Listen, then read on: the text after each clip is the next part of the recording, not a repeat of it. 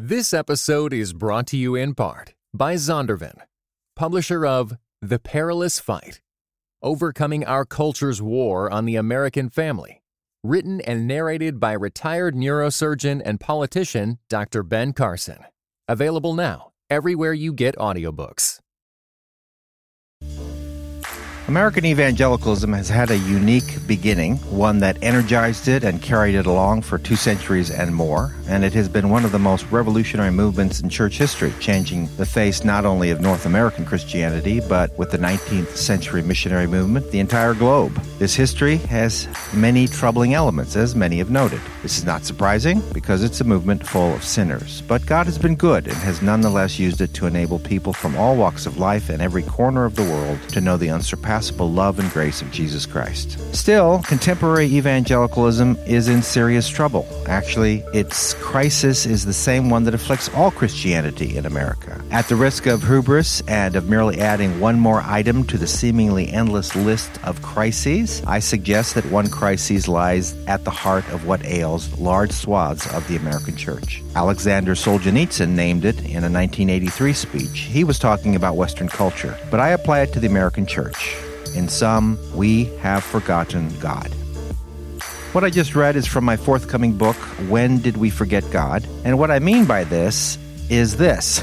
Evangelical Christians' strong suit today is the love of neighbor. Just witness the plethora of good works we do today, from prayer gatherings to evangelism to social justice, acts of mercy. To be sure, we talk about God a lot and worship Him and pray to Him regularly. But what I mean by we have forgotten God, and believe me, I include myself in that observation, is this. Relatively few Christians take with equal seriousness the command to love God with all our heart, all our soul, all our mind, and all our strength. If we do talk about the love of God, it is said we love God by loving our neighbor. True enough, but that is hardly a complete answer, nor one that would have satisfied Christians of other eras. We want to look at what it would look like to love God with this sort of passionate and all-encompassing fury today, and what our faith and the church would look like if we did so.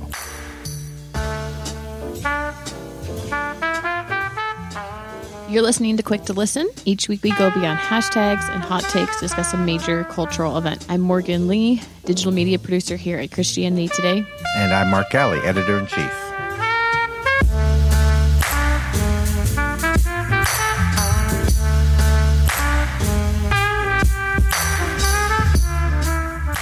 So Morgan, who's our guest that's going to help us unravel this in a mere 30 to 45 minutes? All right, today on the show, we have a spiritual mentor of sorts of Mark's. His name is Hans Boersma, and Hans is the St. Benedict Servants of Christ professor in ascetical theology at Nashotah House in Wisconsin. It's a community of formation marked by the fullness of Anglican faith and practice, Benedictine spirituality, and classical Christian thought and teaching. Previously, Hans taught at Regent College and Trinity Western University, which are both in British Columbia. He also pastored a Reformed church as well. Hans explores patristic theology, 20th century Catholic thought, and spiritual interpretation of Scripture in all of his works. And he is joining us today in light of his most recent book, Seeing God, the Beatific Vision in Christian Tradition. Hans, it is great to have you here. Well, thank you for having me. It's good to be with you. I was wondering, when I was reading all of this, I had a pastor who left our church a couple of years ago specifically to move to a spiritual community in Wisconsin, and I was wondering if it was the same thing. I think yours, though, is a co-ed community, where I believe hers was an all-female community, but it was also marked by Benedictine spirituality, which I thought was interesting. This is co-ed, the one that I teach at, so it must be a different one, but it's interesting to know that there's more Benedictine interest in Wisconsin. Definitely. So do most of the people that you're working with live actually at this place, at Nashotah? Yeah, it is a seminary within the Anglican tradition, drawing students from both the Episcopal Church and the Anglican Church in North America, as well as also evangelicals drawing from the ancient future faith. The MDiv program that the seminary offers is indeed one for which students come to the seminary, come to the house, And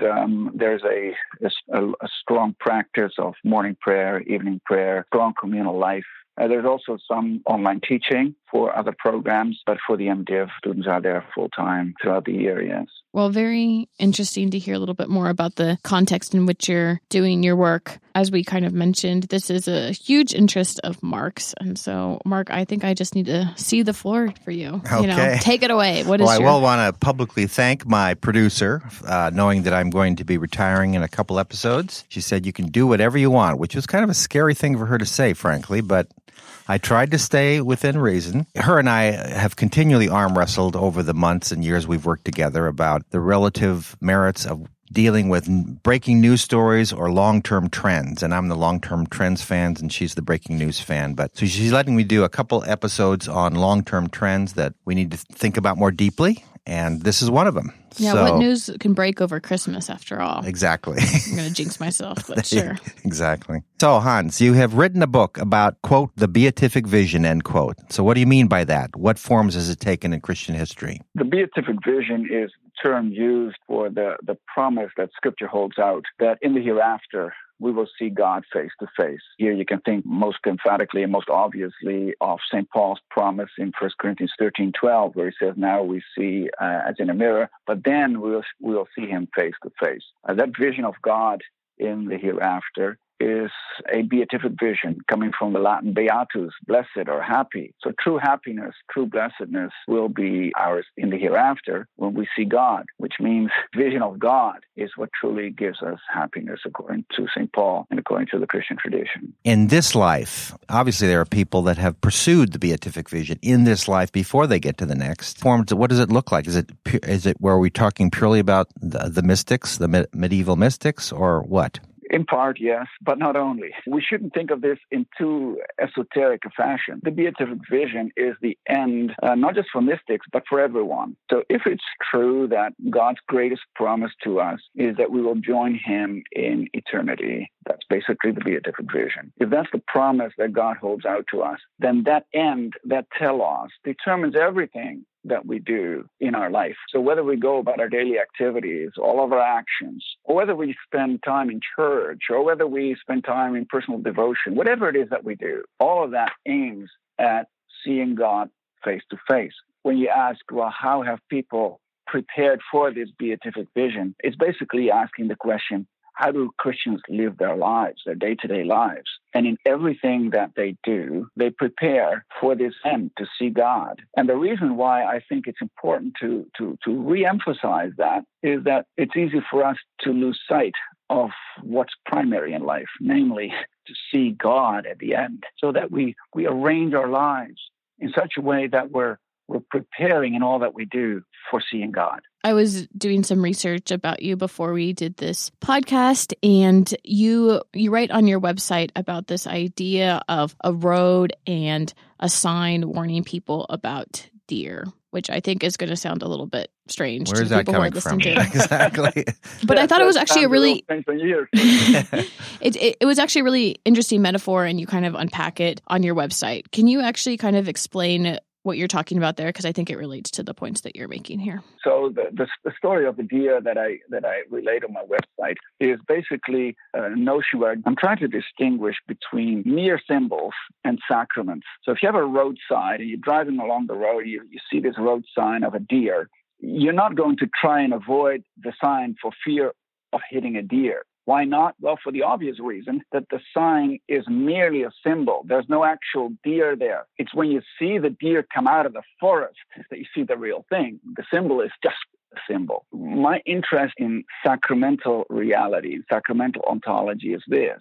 The things that we go through in this life, the things that we experience in this life, the things also that we see around us of the created order, are they simply symbols pointing to something that's far away, like the road sign of a deer? Or do the things around us and the things that God gives us to experience, is there actually more to them? Do they have a depth to them, what you might want to call a sacramental depth to them? Is in some way the presence of God here and now in the things around us, so that these things are actually small as sacraments. And I'm trying to argue in what I'm writing and also in my book on the beatific vision, I'm trying to argue that, actually the things around us make present already, in a real sense, the reality of God's love in Jesus Christ. Well, some listeners might go, okay, how is that different than pantheism?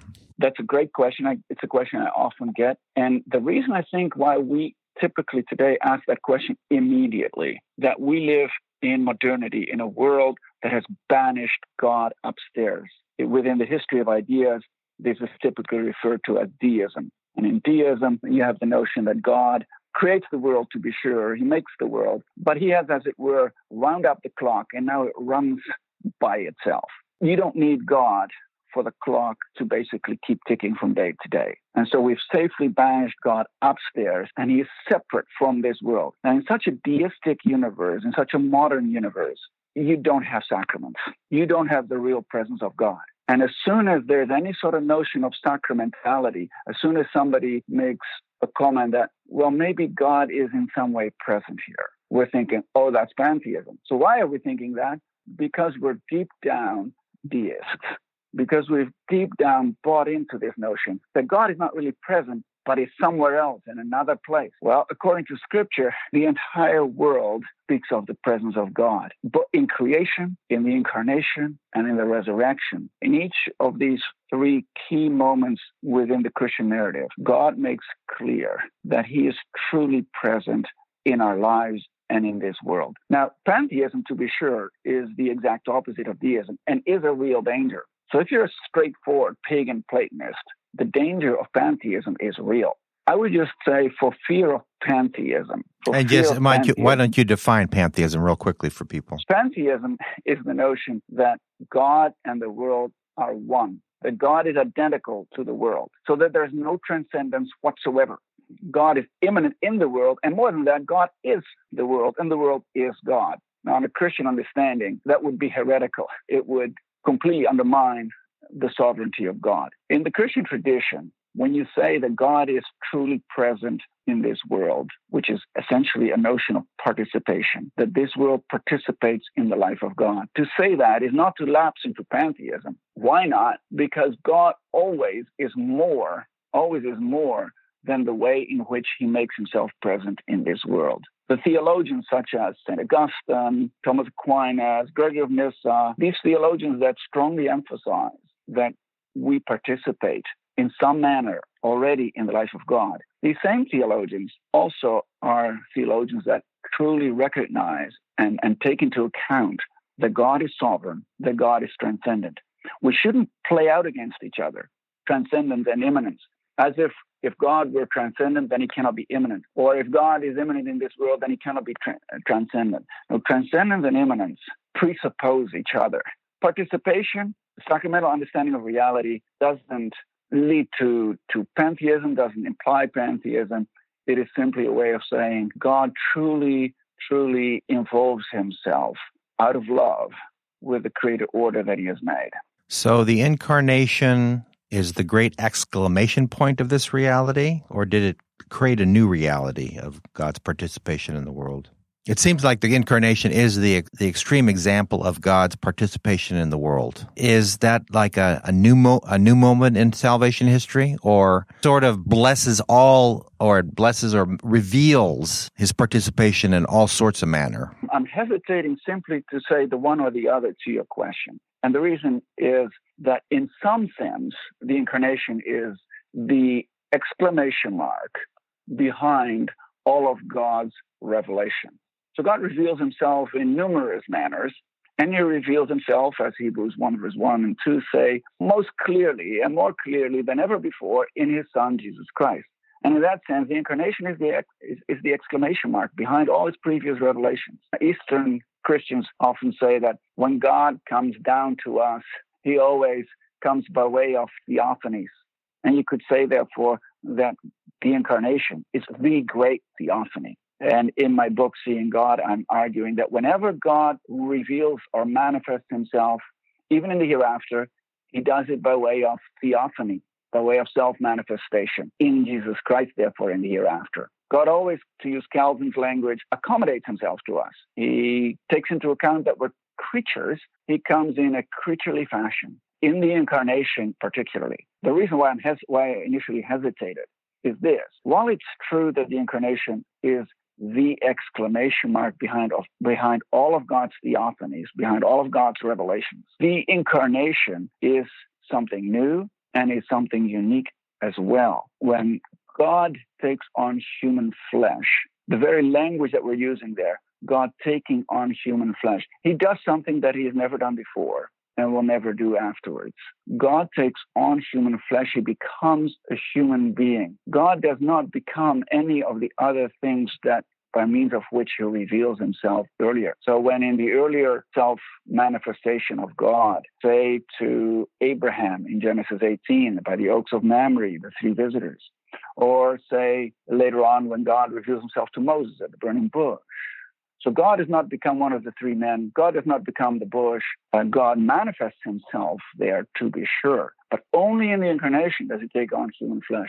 So there's something unique that we should never lose sight of, which is also the reason why there's an important distinction, not a separation, but an important distinction between the small s sacraments that I've been talking about, God showing himself all over the place in this world, and capital S sacrament, that is the church, and the capital S sacraments of the church, say baptism, Eucharist, and the other sacraments. So if God manifests himself and is present in some way, I guess sacramentally, in all of creation, everybody should be experiencing him, believer or not. Yes, and everybody does. Whether they know it or not. Whether they know it or not. Well, talk about that a little bit. Again, we need to distinguish here and not separate. Everyone experiences God. God has created human beings with a longing that is stilled only when we see the face of God.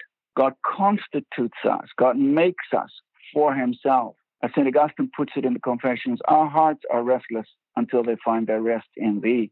Only God satisfies, as C.S. Lewis often puts it. We're satisfied often, or we think we're satisfied too quickly. We're settling for secondary things too easily. But only the face of God truly satisfied, and we're made for that. Everybody, Christian or not, is in that sense religious because they've all been created with this God-shaped whole. This sense that there is an incompleteness, and this sense of incompleteness can only be taken away by God's self-revelation in Jesus Christ. So there's a uniqueness about the Christian faith in that only God's supernatural grace takes us to the telos, takes us to the end, namely the face of God itself.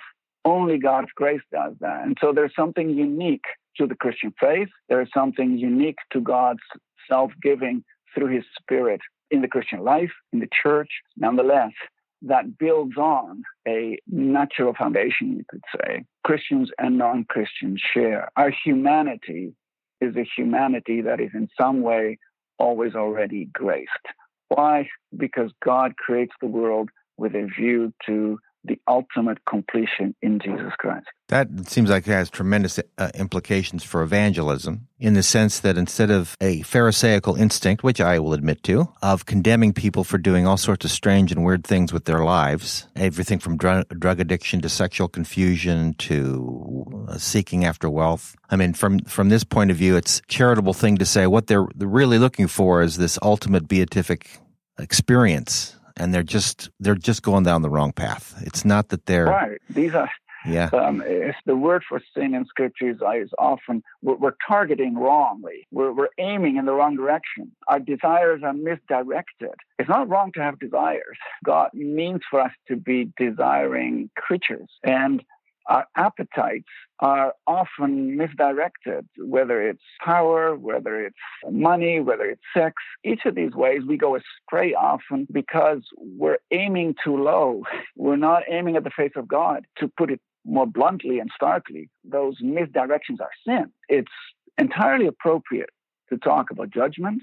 It's entirely appropriate to warn one another about God's anger against sin. But we should not forget, indeed, and that's, I think, the key of your question, we should not forget that when we sin, there's even in our sinning a hidden search for God. You're right, that has implications for evangelism, because when we talk to our non-Christian friends, our first instinct should not be to point out everything that's wrong in somebody else's life. But our first instinct should be to look in that person's life and to say, so how is this person expressing his or her desires for meaning? When you have a discussion with somebody about meaning in life and how the person is searching for meaning in his or her life, a discussion then can go to where it is that we find our satisfaction, where we find true meaningfulness in our lives. In your book, it's a historical theology, essentially. Who have been the greatest examples of people who are praying for and pursuing the beatific vision that we can use as models today? Wherever I went in my historical investigations, wherever I went, I just found people who were so interesting and who were so on fire for the final telos of the beatific vision that I fell in love with almost every one of the authors I was reading. And I think the reason for that is, unlike today where we have the question on the table, well, is the beatific vision actually the final end of human beings?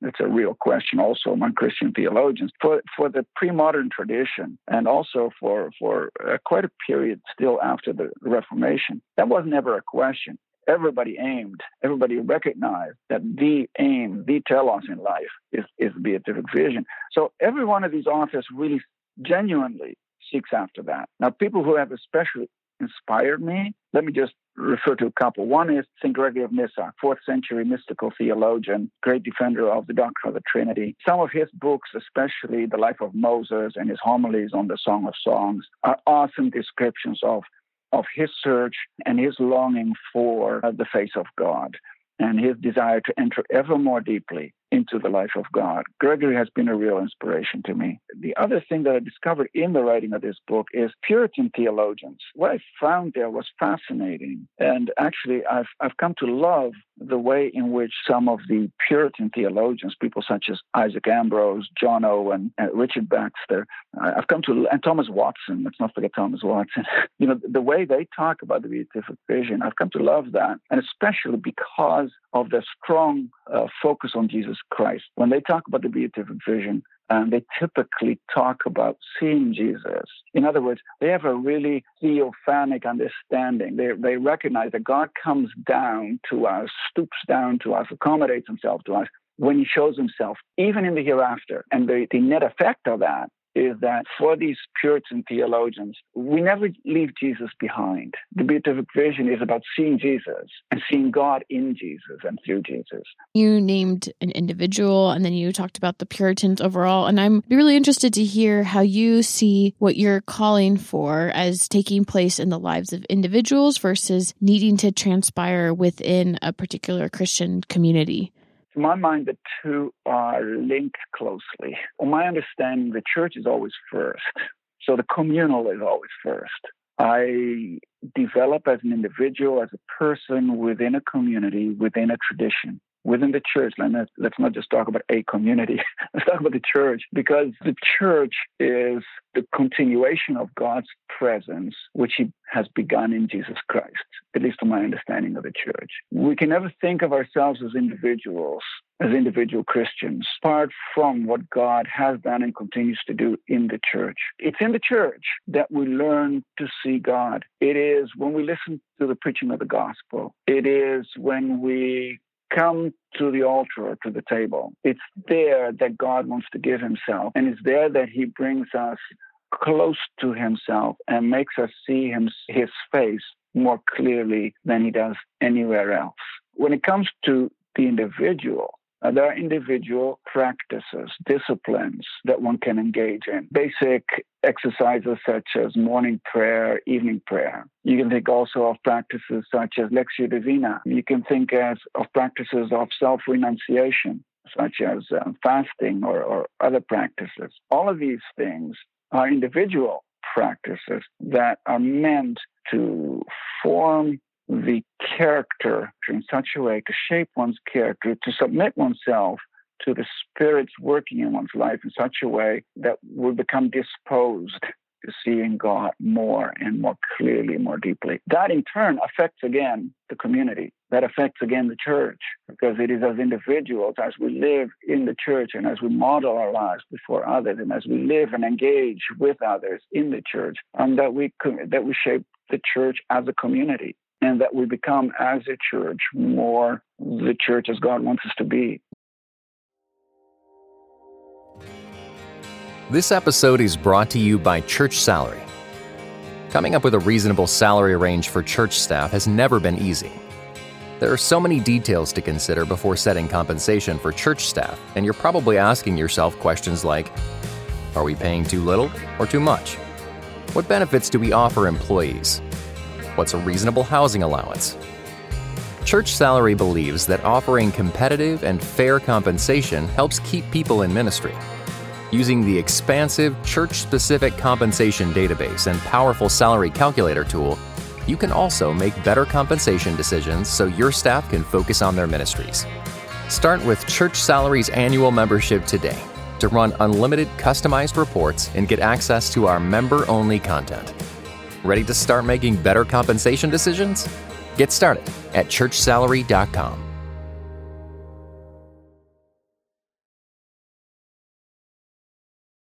One thing that when I think about the types of communities that you're describing, the image that comes to my head is often people living together. So for instance, some people that listen to this podcast know that I went to Taizé last year. It had like a residential component to it. You brought up earlier this seminary that you teach at, and that it also has a residential component, which I don't want to generalize about how these practices are enacted, but that makes me almost think, I'm not going to say this correctly, but like of like some sort of like separatist thing. Like you have to be removed from how people are living in the rest of the world. Would you say, like, to what extent, like if you're going to pursue this beatific vision, do you have to kind of withdraw from where everyone else is? There's a couple of things going on here. One is, there's two elements that the Christian tradition, that Christian theologians typically talk about in this regard, and that's action and contemplation. There's always a tension between action and contemplation.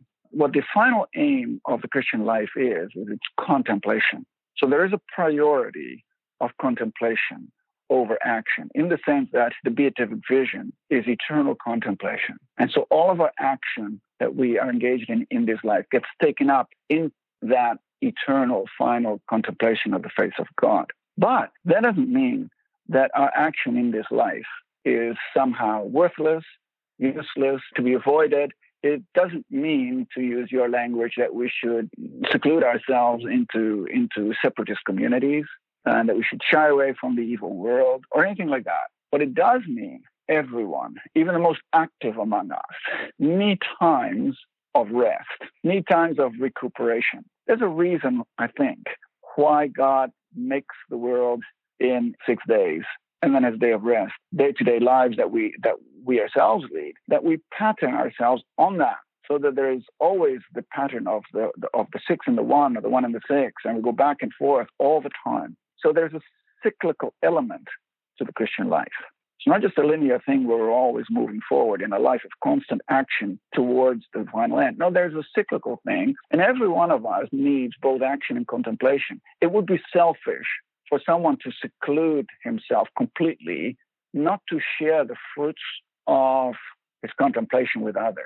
So St. Thomas Aquinas, for example, emphasizes that contemplation always goes back to action. When you've been with God and when in your theologizing you have learned certain things, you've experienced certain things, you want to share the fruits of that with the people around you. And you do that in all sorts of ways, in teaching, to be sure, and in preaching, but also in the way that you share your life with the people around you. There's always a tension that I think most of us experience, even in our individual lives, between action and contemplation. And we have different predilections, different desires. Some of us are more contemplative, some of us are more active. What would be erroneous, I think, is if we started shooting darts at each other and saying, you're an active kind of a person, that's wrong.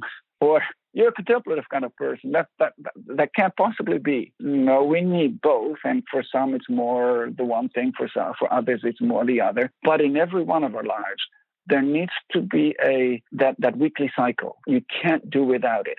And keeping in mind that all of it ends in what the earlier tradition often referred to as the eighth day. Everything ends in that final eschatological day where we will see God face to face. So always keeping in mind that contemplation is the end. But within that, there's lots of action. Within the journey towards that, there's lots of action. I think of examples, the immediate examples that come to mind of that, of people who were passionate about loving God with all their heart, soul, mind, and strength, and also led extremely active lives would be people like Augustine, who was a bishop, a very active and busy bishop, Catherine of Siena, who was a mystic, but also railed at various and sundry church leaders for their bad behavior, Teresa of Avila, tremendous reformer, but also mystic. And even more recently, the mystical side of her is more hidden. I just read her autobiography of Dorothy Day. She's very much into certainly the sacramental life as it expresses itself in the church and thinks that's absolutely necessary to her work in social justice. I'm seeing so many examples of people who pull them together. My favorite example of this is St. Gregory of Nyssa. I mean, he is the mystical theologian par excellence. He's all about contemplation. And yet, he is also the example of the early church, of a preacher who fulminates against slavery. He's a strong opponent of slavery. He never stops preaching against it. And he lambasts his congregation in rather sharp ways. He preaches to his congregation about their need to care for the poor, their need to care for lepers that they see around them. For Gregory, there's a strong social dimension. There's a strong active dimension to the Christian life, without which the mystical life is a shambles, without which there is not truly the contemplative life. In the question that Morgan earlier asked about withdrawing into some sort of sectarian separate group, for Gregory of Nyssa, that would have been an unthinkable thing. Yes, there is a proper monasticism, and yes, there is a contemplative life, but we dare not forget either that there is a working and a praying that go hand in hand. And for him, that's an absolute given. My concern, one of the reasons why I wrote the book, is I'm troubled by my impression, at least, let me put it cautiously, but my impression that our social justice concerns today, those concerns are sometimes too horizontally driven, in the sense that we're concerned with social justice causes for their own sake, period, rather than connecting that social justice with eternal concerns. And we're making sometimes, I think, our social justice concerns ultimate. Gregory of Nyssa is absolutely concerned with poverty, absolutely concerned with slavery. But he also recognizes that the greatest poverty is spiritual poverty, that the worst slavery is slavery. And there is a sense of sometimes in our social justice concerns, we run the danger of making secondary things primary. And that, I think, would be erroneous. In no way trying to undermine here the importance, being concerned and caring for specific social issues. We need to do that as Christians. We cannot do without it. But we need to keep in mind what's primary and what is secondary. Okay, let's say I'm listening to this and I'm thinking, I have neglected the contemplative side. So where do I begin? Depending on your situation, where you begin with the church. You make sure you go to church, because contemplation it's not a matter of simply withdrawing into your little cubicle and doing your own thing. It is a communal thing. So you begin by being a faithful church member, and that is going to church, partaking of the Eucharist, sharing the communal life of the church. That's number one. You cannot contemplate God in Jesus Christ apart from the Christians around you. Secondly, I have found it at least important in my life to have certain regular daily practices through which also in my own spiritual life and in my own conscience, I hold myself accountable, as it were. I've come to find the Book of Common Prayer a real help in that regard. It grounds me in ways, helps me focus in ways that apart from that rhythm, that regular practice, I would not be able to do. It helps me to say no against certain distractions. Distractions are probably the worst obstacle on the road to the beatific vision. We're distracted by this worldly things, sometimes even good things, that take over from our search for God. And one of the practices, therefore, that has been helpful to me is to say, well, at the beginning of the day and at some point towards the end of the day, I want to take half an hour or 45 minutes where all of these other concerns are put aside for a moment and where I'm taking time to be with God and to reorient myself. Another practice that I have found helpful is spiritual reading of Scripture, Lectio Divina, where you meditate on a short phrase or on a line of Scripture, where perhaps you memorize it and where you think about its spiritual implications. It's an ancient practice that goes back to earlier monastic tradition, and really beyond that goes back to the Alexandrian Christians. That's a practice that I found helpful as well. What's important, I think, if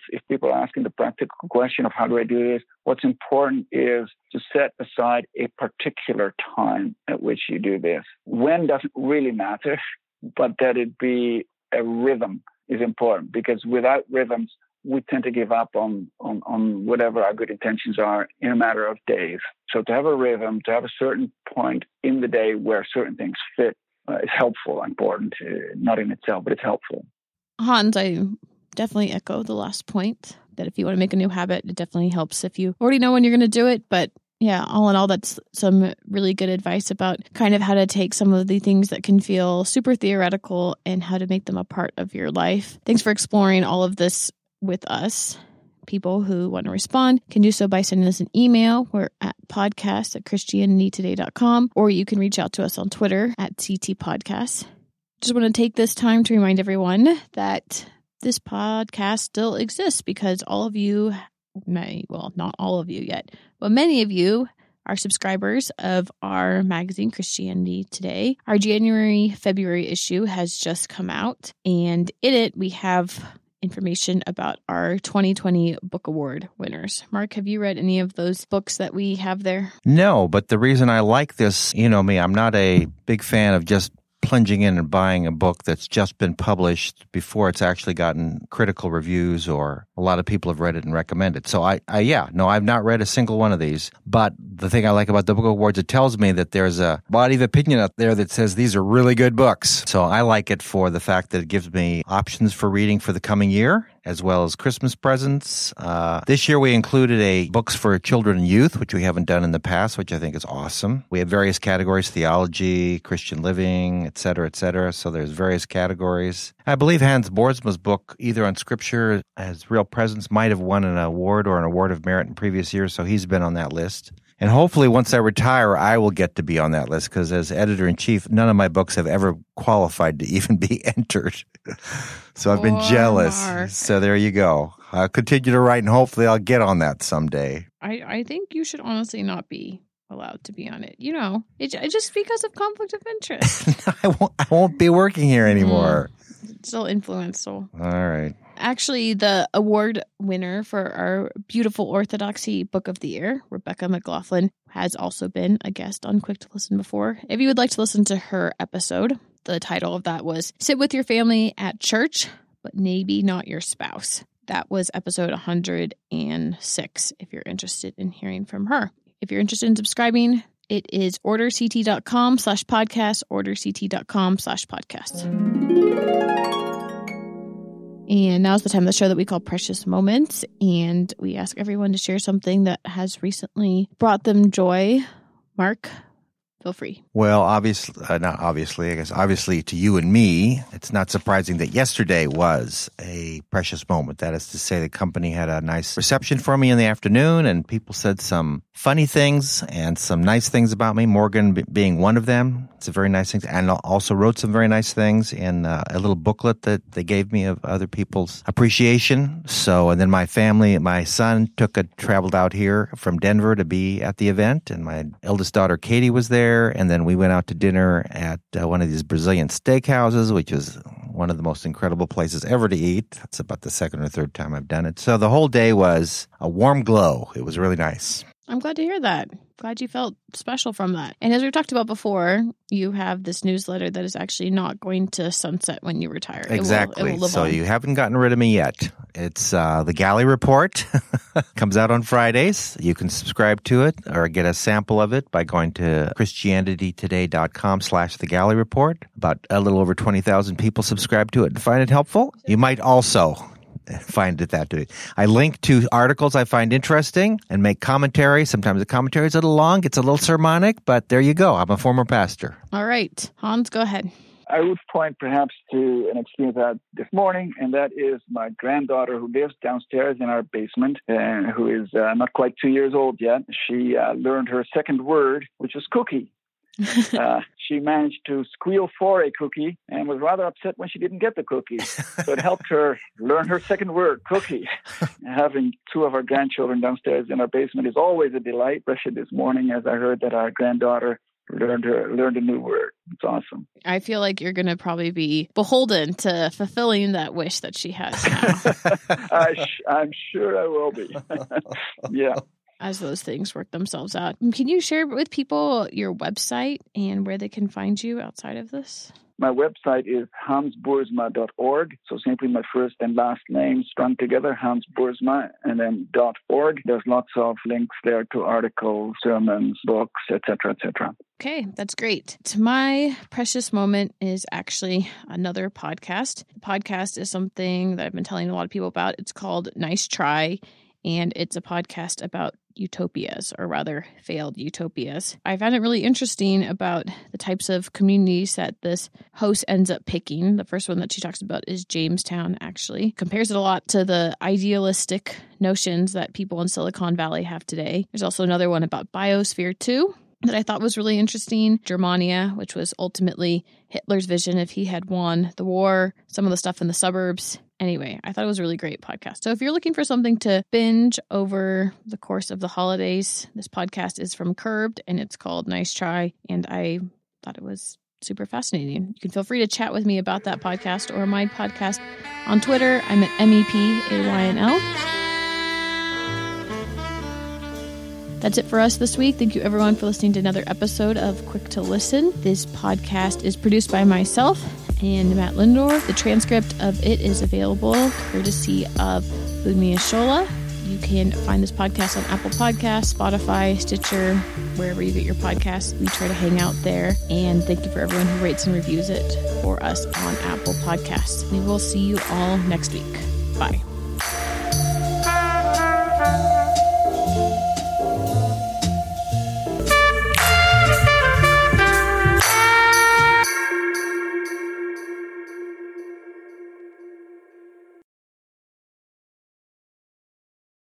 This episode was brought to you in part by the Enneagram and Marriage Podcast, an outreach dedicated to bringing joy, strength, intimacy, and purpose to couples seeking growth. Be sure to visit EnneagramandMarriage.com to find your chemistry together again, or for the very first time.